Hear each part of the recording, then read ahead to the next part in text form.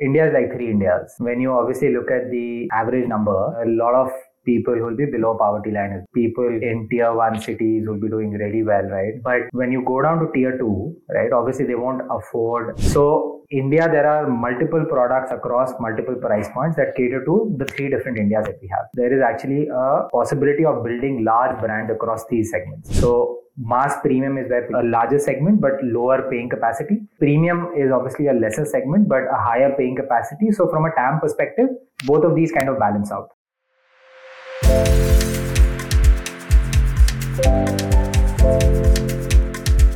Hi, I'm Elise Tan, and I'm your host for this episode of Hard Truth by Vertex podcast. Today, I have my colleague and Senior Executive Director, Nikhil Marwaha, with me. So Nikhil brings with him a wealth of investing experience across later and early stage companies. So he's very experienced in sectors such as consumer, B2B, enterprise companies, as well as healthcare. So prior to Vertex Ventures, Nikhil was with a growth equity fund, 200 million, which is sponsored by one of the leading India investment bank called Aventus. Before Aventus, he worked for companies such as Mega Delta, as well as New Enterprise Associates, NEA in India.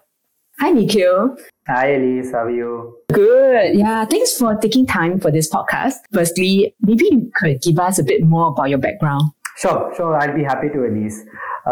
So I think overall, I've spent close to about 12 years now on the investment side. I started my love for investing when I interned with Goldman Sachs in London. So I was a part of their special situations group. So this is essentially Goldman's own prop investment arm. I was one of the very few interns who actually got the opportunity to work on live deals. And that started my love for investing. Obviously, I graduated in 2009, which was like the peak of the financial crisis. So financial jobs were difficult to get by. Got my first break into India PE investing with a firm called Baring Private Equity Partners. So this is a growth equity fund, $1 billion AUM growth equity fund. I was a part of the healthcare and life sciences practice. Moved to NEA sometime in early 2012, spent close to about 7-8 years with them. Was involved in a lot of consumer healthcare investments. So FirstCry, for example, is one of the investments that I worked on. Nova Medical is another one, right? So got a very rich experience across technology, consumer, healthcare, B2B. Moved from that to another fund called Mega Delta, which was on the growth equity side, then to Aventus, and finally joined Vertex Jan of this year. Yeah, we're definitely very happy to have you on board. You mentioned about FirstCry. We also were invested in FirstCry in India. Is that how you get to know Vertex as well? Yeah, so that was my first introduction to Vertex. So from NEA, we invested in FirstCry in, I think, 2015, early 15. Vertex was already an investor. So Vertex was there on the cap table.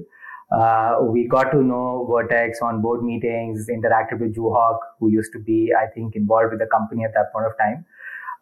My other experience with Vertex is also Ben used to be my boss at NEA, right? So I worked very closely with Ben for about 4 years while Ben was at NEA and I was at NEA.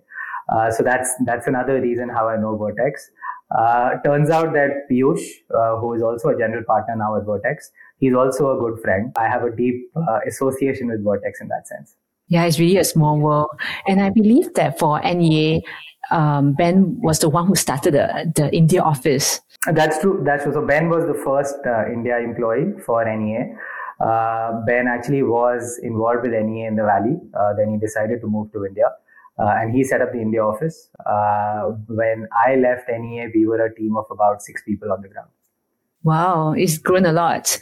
Yes. So I think one question is, you have been in private equity, growth capital area. So what brings you to, early stage? Sure. No, I think that's an interesting question, Elise, because both asset classes invest on the private side, right? I think one or two key differences that I would want to point out is that when you talk about growth investing, right, this is a lot more mature investing. The company's scaled up a lot more, right? There are metrics that you can look at, right? The founders have also kind of scaled up along with the company. So the founders are also a lot more mature. As an individual or as an investor, right? A lot of times what it comes down to is that you are getting capital onto the table, right? And capital becomes something which is very, very critical at a growth stage, right? But when you look at a venture stage, right, these are young founders, these are young companies, right? There are a lot of unanswered questions, right?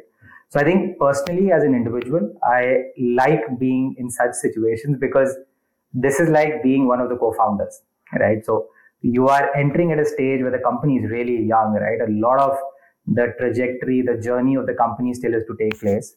And you are a very active part of that entire journey, right? It kind of gives you, let's say, a front seat view of how the startup scales.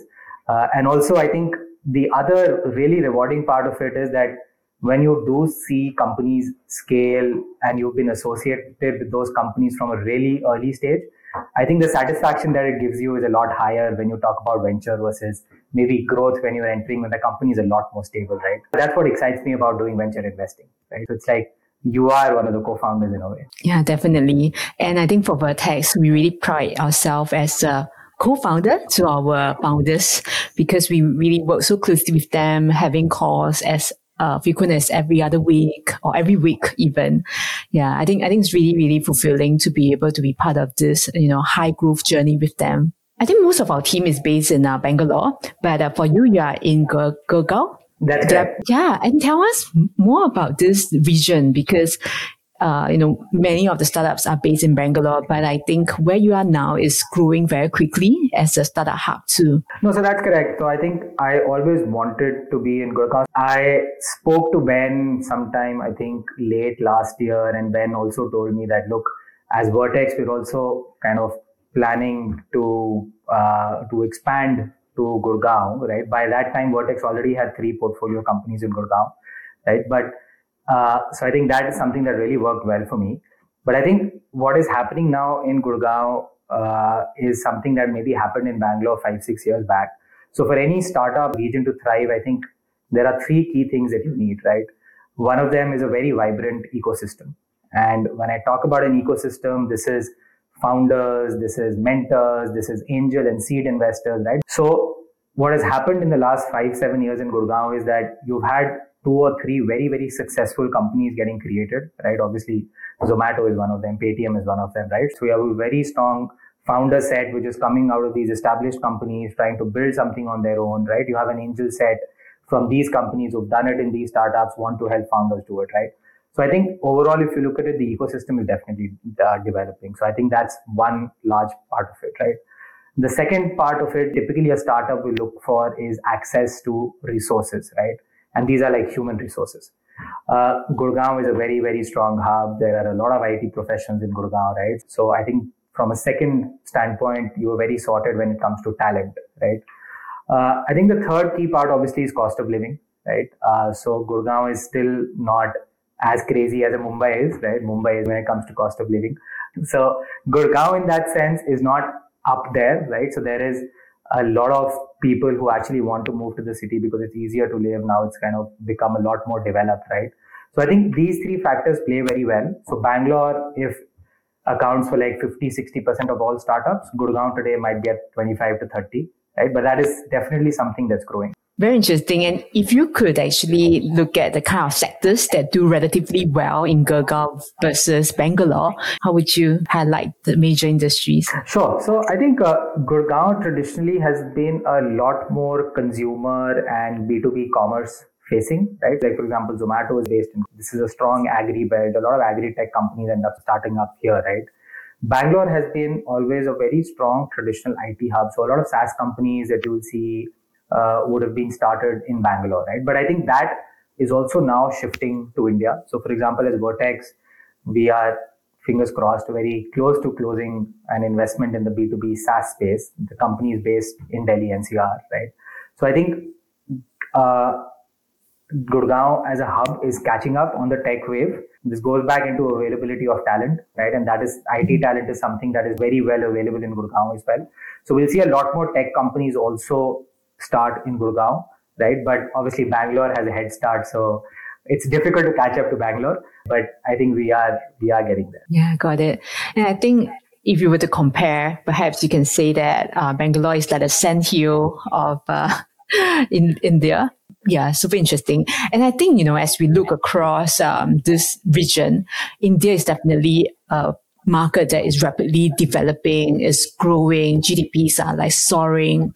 It's never a better time, I think, to be investing into India. What are some of the, interesting trends that you have been observing recently? There are a lot of things that are working right for India, right? I think the biggest factor that works for us is we are a very strong consumption-driven economy. So that helped us during a lot of crises, right? So that keeps India relatively doing well, right? But I think from a VC standpoint, I am really attracted or really interested in the three or four key themes that are playing out in India, right? One, obviously, like I spoke about earlier also, is the entire enterprise B2B SaaS side, right? So there are some really valuable startups that have been created out of India but sell globally. And I think two key factors that are driving this, obviously, India has a lot of good tech talent, right? We have a lot of people in Silicon Valley. We have a lot of offices of companies, large tech companies like Google, Facebook in India. A lot of these people also want to do something on their own or join startups. They're a lot more open to doing that, right? So tech talent to build products that are world class. What also helps us is that obviously the cost base is a lot lower, right? So we can create these products that can compete globally at costs which are much lower than what they are today, let's say in the US or in Europe, right? So from an end client perspective, the ROI that you get when you talk to an Indian enterprise B2B SaaS company, that's a lot higher, right? So I think there are a lot of spaces where this is going to happen. In fact, we have one company that we've invested in on the B2B SaaS side from Fund 5. So I think that continues to be a strong theme, right?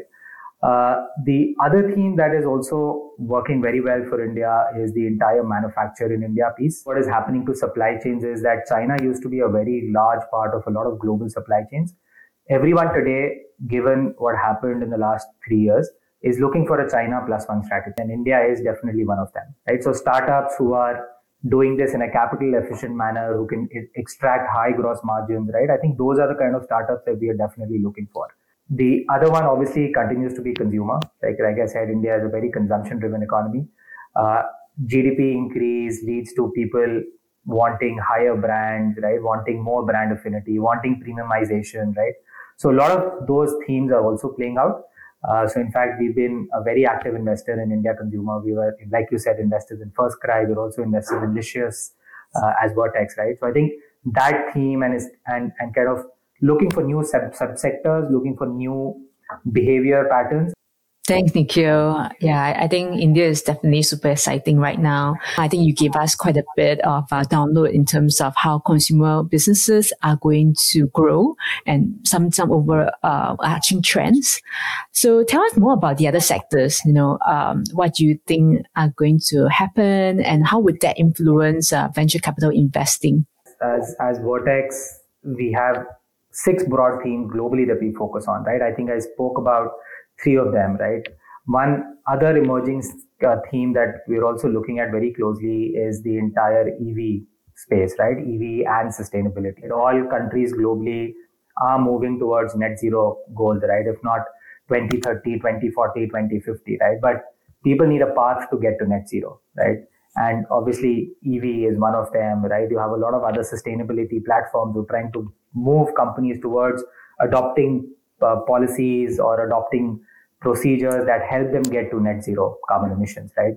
EV as a space in India has already seen a lot of interest. So we are now the leading, I think, EV two-wheeler manufacturer today, right? So that we're doing it both for personal consumption as well as commercial consumption, right? There are companies using two-wheeler EVs to do deliveries at the end of the day, right? So that entire space also, I think, is something interesting that we are also monitoring at for us. Yeah, I think India being a highly populous country, whatever the country wishes to do or manage to do will have a huge implication on climate and environment. Yeah, so I think so far it's been really positive hearing about what India aims to do in terms of getting to net zero. Yeah, so I think that aside, whenever I listen into our investment discussions, I'm always really intrigued by the question that you ask in terms of looking at the matrix, looking at how we can better assess a particular company for investments. No, there's no one size fits all in a way, right? But I think three, four key metrics that remain constant across sectors. Obviously, off the bat, right, market size is one large part, right? And when you typically do a market sizing, the first cut that you get will obviously be a very large addressable market, right? You just multiply the number of people with a certain price, you get a very large market opportunity for everything, right? But that's not the typical way to kind of look at it, right? You need to dive, slice a lot more to figure out, okay, which is the target segment that will actually end up maybe going for it, right? Which people can actually maybe afford this, right? So I think market sizing and how you do it is a very crucial part of what we do, because if it's not a large market or it's not a large need that is being solved or met, you can't create a large company.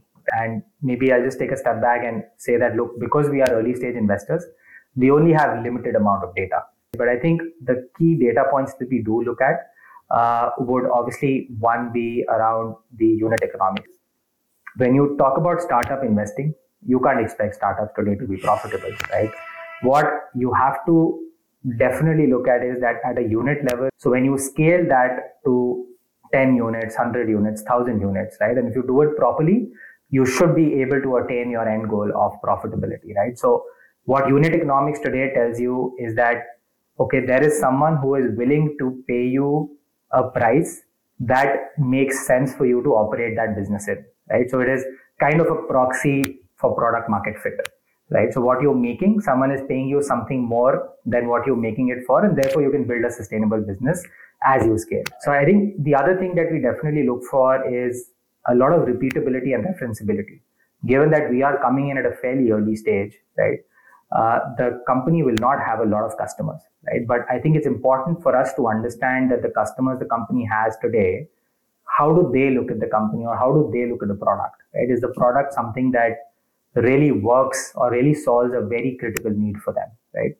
So I think these things kind of help us in our entire investment decision making, and obviously goes without saying the founder team, their clarity of thought, their quality, their ability to attract talent, right? So I think that's how I would maybe summarize it in like 5 minutes. Yeah, definitely.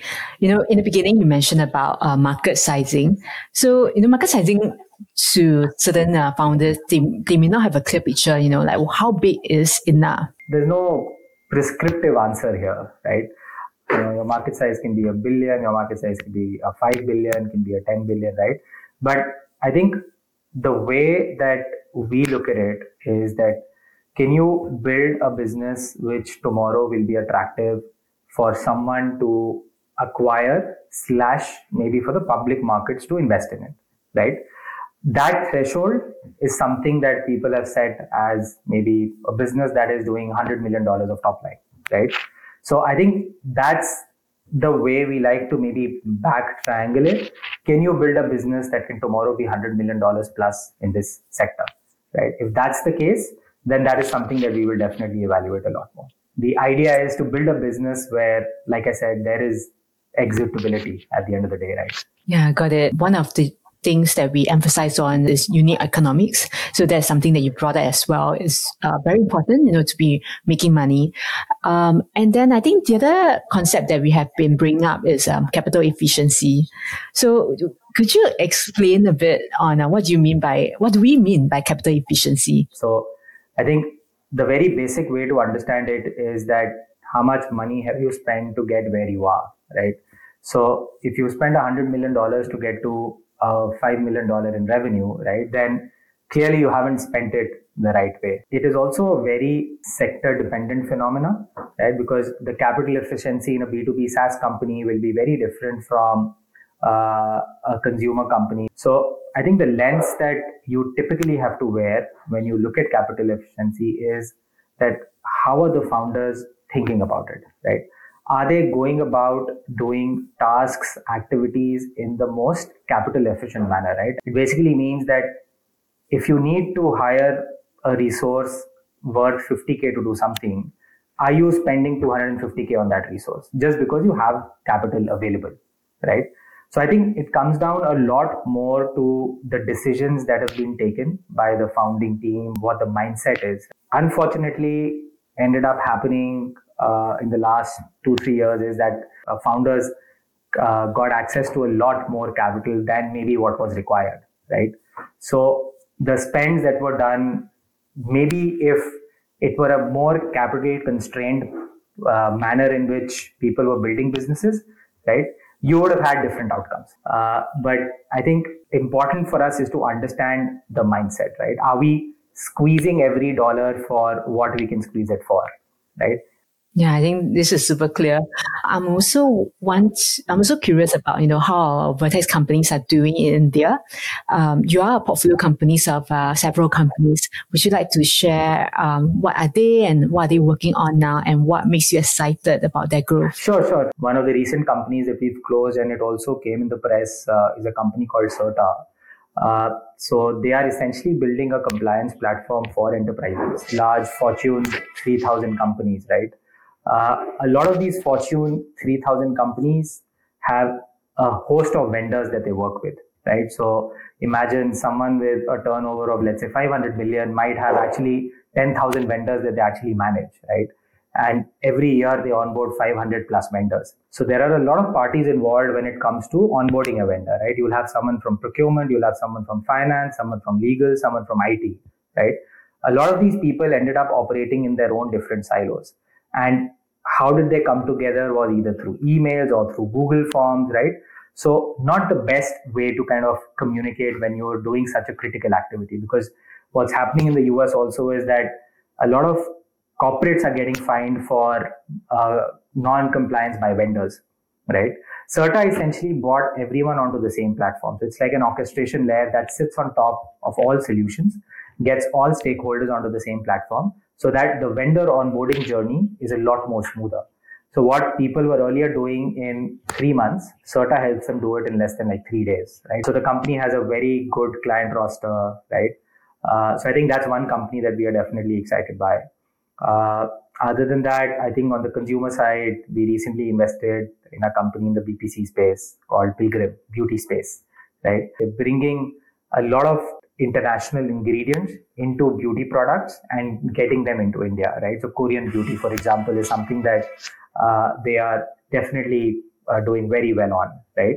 So I think that's another company in the consumer space that we're really excited by. Like I said, that people are now becoming a lot more brand conscious. There's a lot more brand affinity that is getting built as consumers go ahead. So I think these are a few of the bets. Obviously, we have a portfolio of like 18, 19 active companies. But I think Certa and Pilgrim is something that we should definitely watch. Another popular company that's in the consumer segment is Ace Turtle.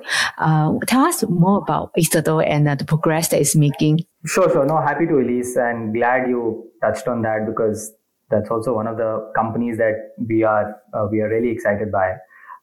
So we recently closed a round there. So think of it like they essentially deliver India on a platter to international brands, right? So as India as an economy grows, as disposable incomes grow, there are a lot of international brands who are looking to enter India, tap or get a portion of the Indian consumer's wallet, right? Ace Turtle essentially just gives them an end-to-end distribution technology platform where all they have to do is sign up with Ace Turtle and we will launch that brand in India for them. And we will take over the entire responsibility of India as a country, right?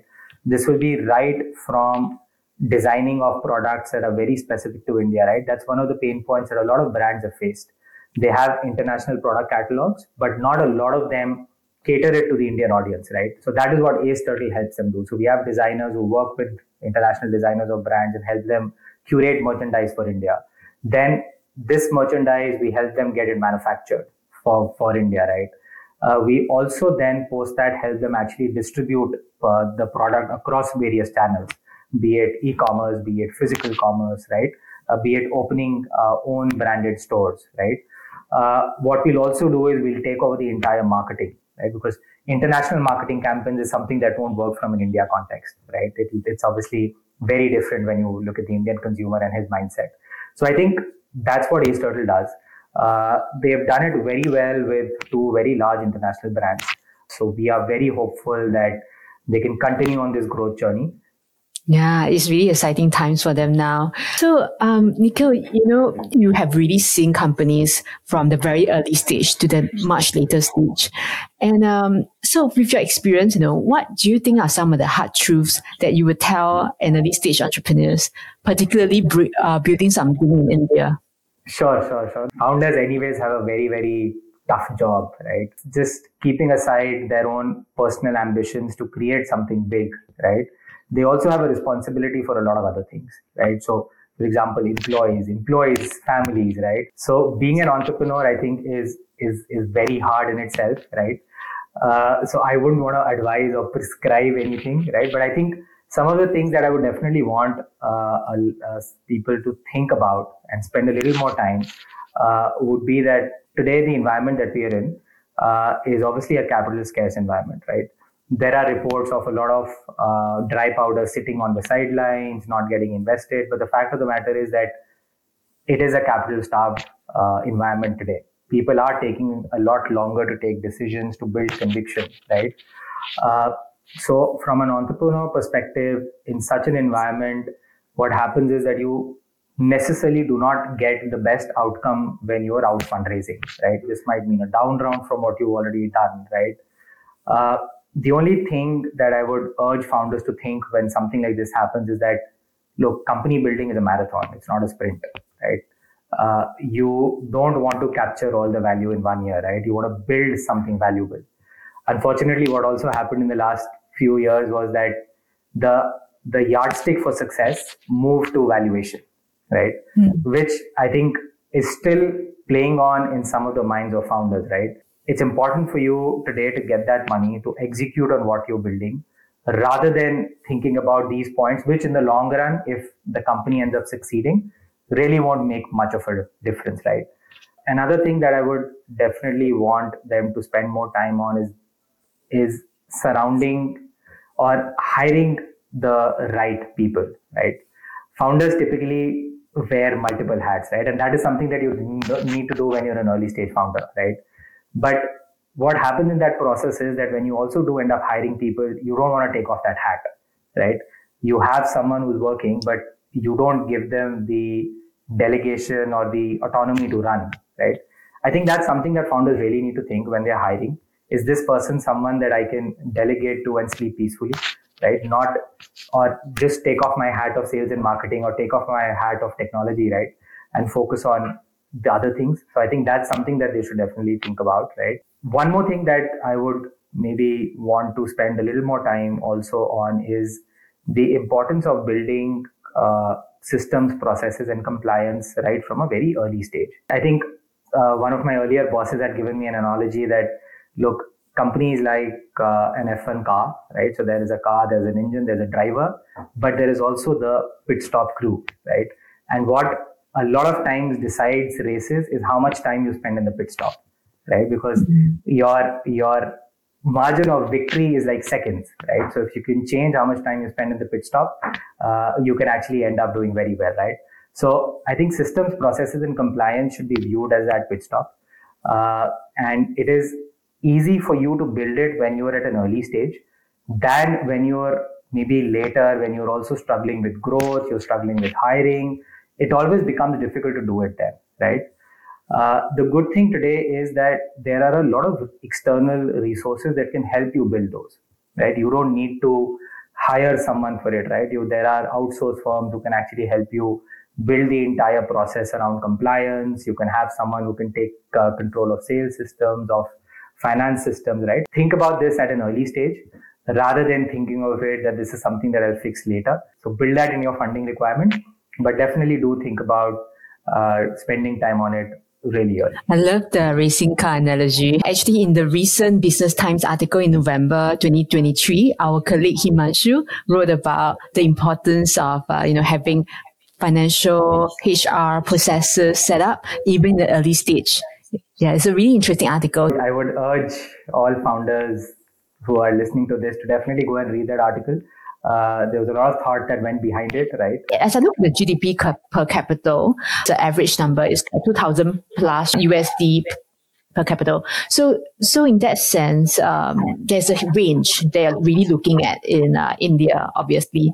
So when you talk about, let's say, consumer products, what do you think work and what doesn't work? Given the kind of willing to pay, ability to pay.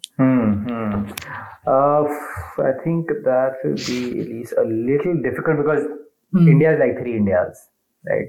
When you obviously look at the average number, that takes a lot of people who will be below poverty line as well, right? So about 30 odd percent, right?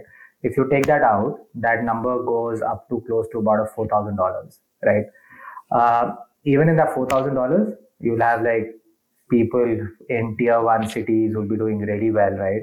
And that is kind of the target segment for guys like Licious. But when you go down to tier two, right, obviously they won't afford. If I look at Pilgrim, right, so Pilgrim will be 1/3 the pricing of a Mac, right, and maybe 1/6 the pricing of a YSL, right. So India, there are multiple products across multiple price points that cater to the three different Indias that we have, right. So there is actually a possibility of building large brands across these segments.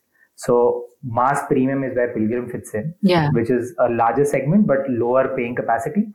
Premium is obviously a lesser segment but a higher paying capacity. So from a TAM perspective, both of these kind of balance out. Yeah, Nikhil, thank you for sharing so much about not just about yourself, why you moved from private equity to venture capital, as well as the various exciting segments of India and how quickly India is growing. So, now we are in the beginning of 2024, a whole new year. What are you excited about in terms of, venture capital and startup industry?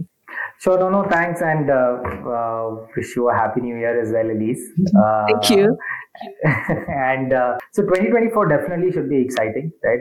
From Vortex's standpoint, we raised our fifth fund. We announced it last year. Right? There is a large corpus that we have.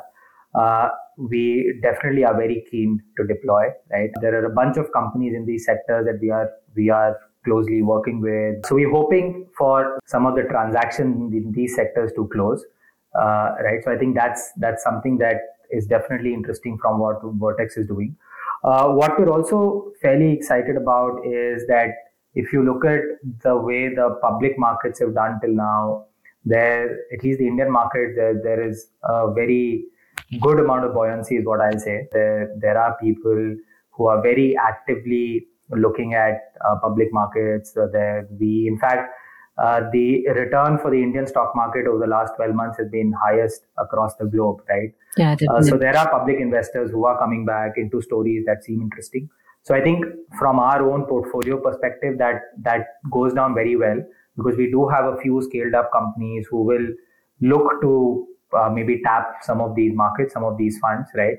So I think that is something that excites us. So we work with them to see how we can make use of this entire buoyancy of the Indian stock market. Actually, the hope for us is that the markets turn a bit in 2024, right? If that happens, then obviously it's great, right? But from our standpoint, I think, like I said, keenly looking at deploying in the sectors that we look at, as well as keenly looking at some exit opportunities opportunistically that might come our way. I think as we look back in 2023, it seems like we enter winter. So definitely for 2024, we hope for spring and even a summer towards the end of the year. Yeah. No, that's absolutely true. It's really been nice talking to you.